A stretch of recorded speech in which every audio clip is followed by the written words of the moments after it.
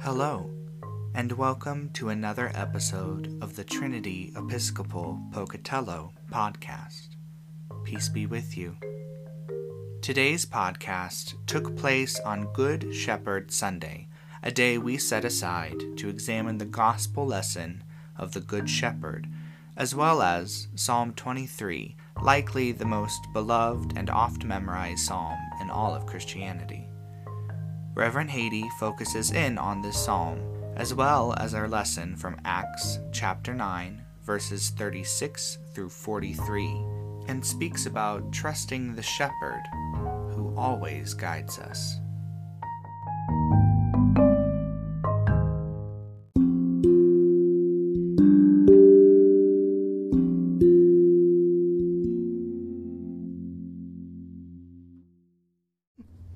May the words of our mouths and the meditations of our hearts be always acceptable in your sight, O Lord, our strength and our Redeemer.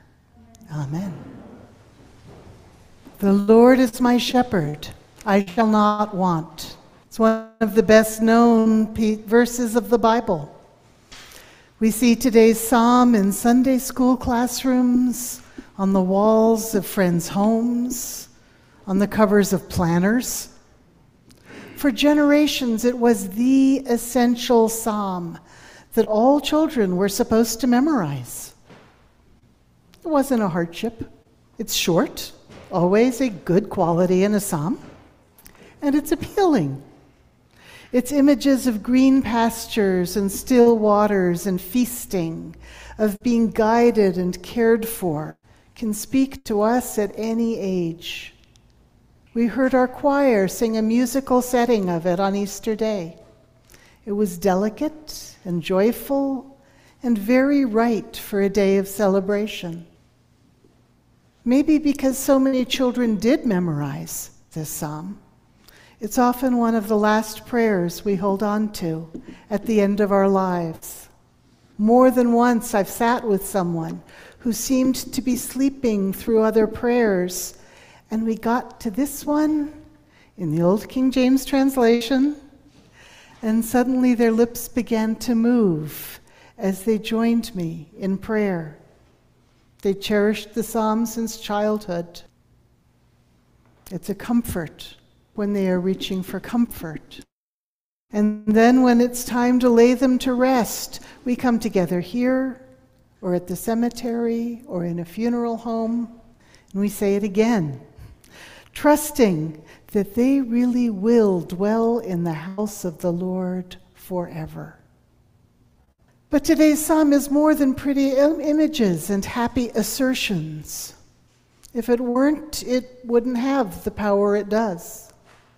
Today's psalm speaks to people across the millennia who know that life can be nasty and brutish and short. People who know that as sheep, we live in a desert where pasturage can be hard to find, where our paths may be steep and rocky, our footing uncertain, the sheer drop on one side of us terrifying, where thieves plot to grab us, where wolves lie in wait to do worse, where we find real enemies and real deprivation.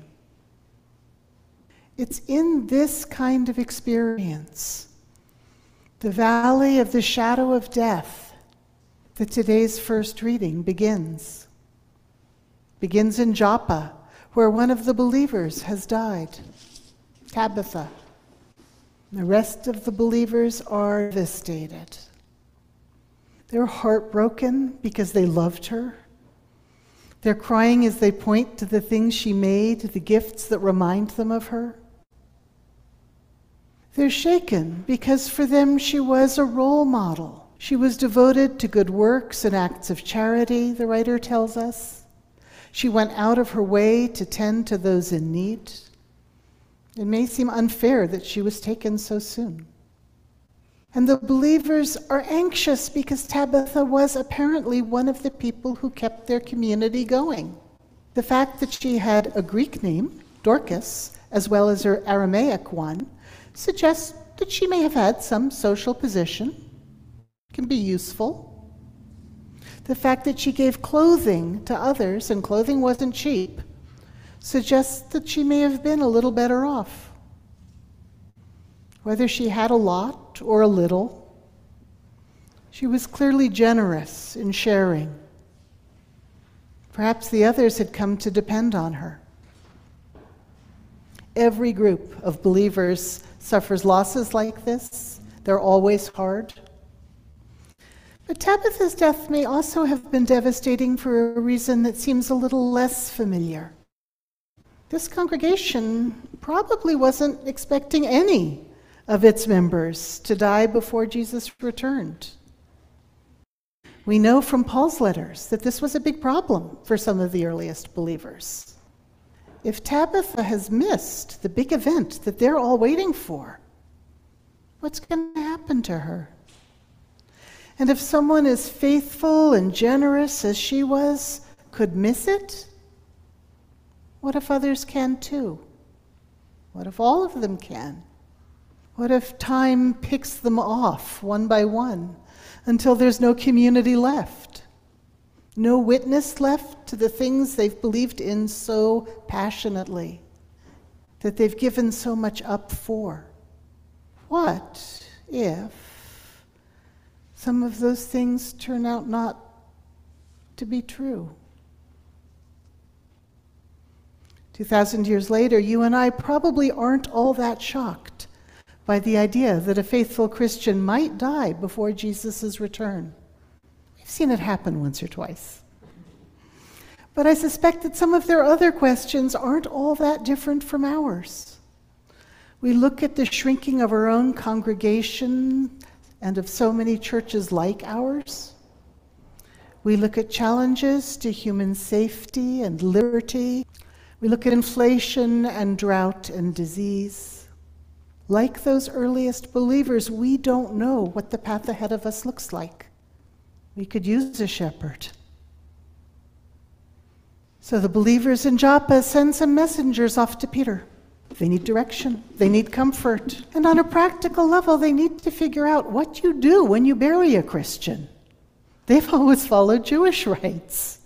But do those rites still make sense to them after Jesus' resurrection? Shouldn't there be something a little different?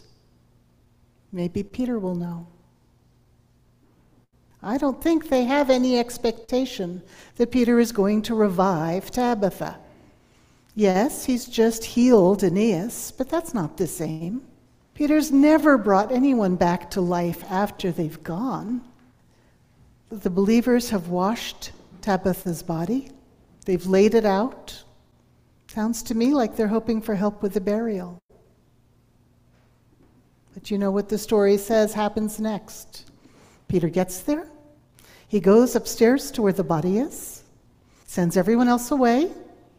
He prays, and he tells Tabitha to get up.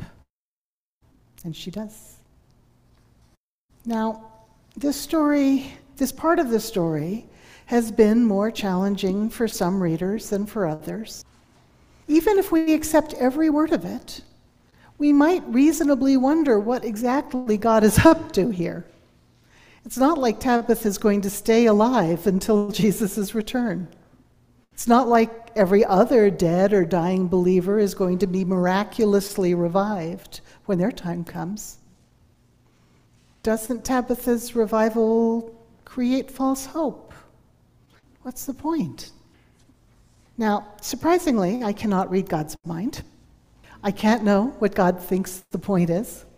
But I can tell you what I see when I look at this story.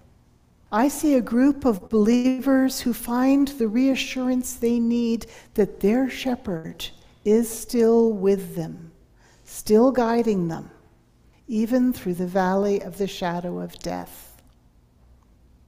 I see a group of neighbors who hear the story and decide to follow that shepherd because of it. I see how a small band of believers waiting for the end can turn into a larger group of believers ready for a new beginning.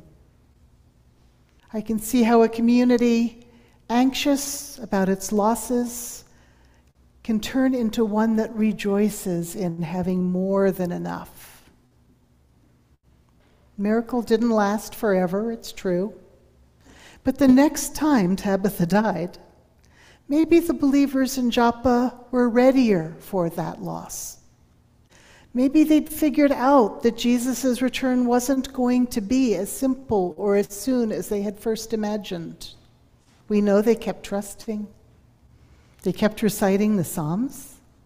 They kept telling the story of this woman whom they had been blessed to live and work and pray with. And I believe their witness to God's love and God's mercy grew the church every bit as much as the apostles' preaching. You and I are the inheritors of that witness. Today we may be facing new turning points in our own history, but our calling is much as it ever was. Like Tabitha, we're called to good works and acts of charity. Like the Christian community at Joppa, we are called to follow the Good Shepherd, to stick together and listen and trust, to rejoice in the shepherd's goodness, to be ready for our next beginning. And if you never did have to memorize today's psalm, today might be a good place to start. Amen.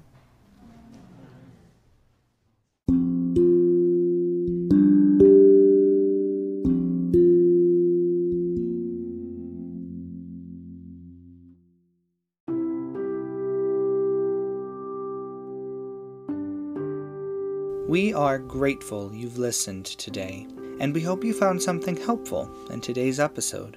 Our mission is to weave God's unfinished tapestry, and by listening, you are a part of that mission. So thank you. If you would like to know more about our parish or the Episcopal Church, you can find us online at www.trinitypocatello.org. Thanks be to God.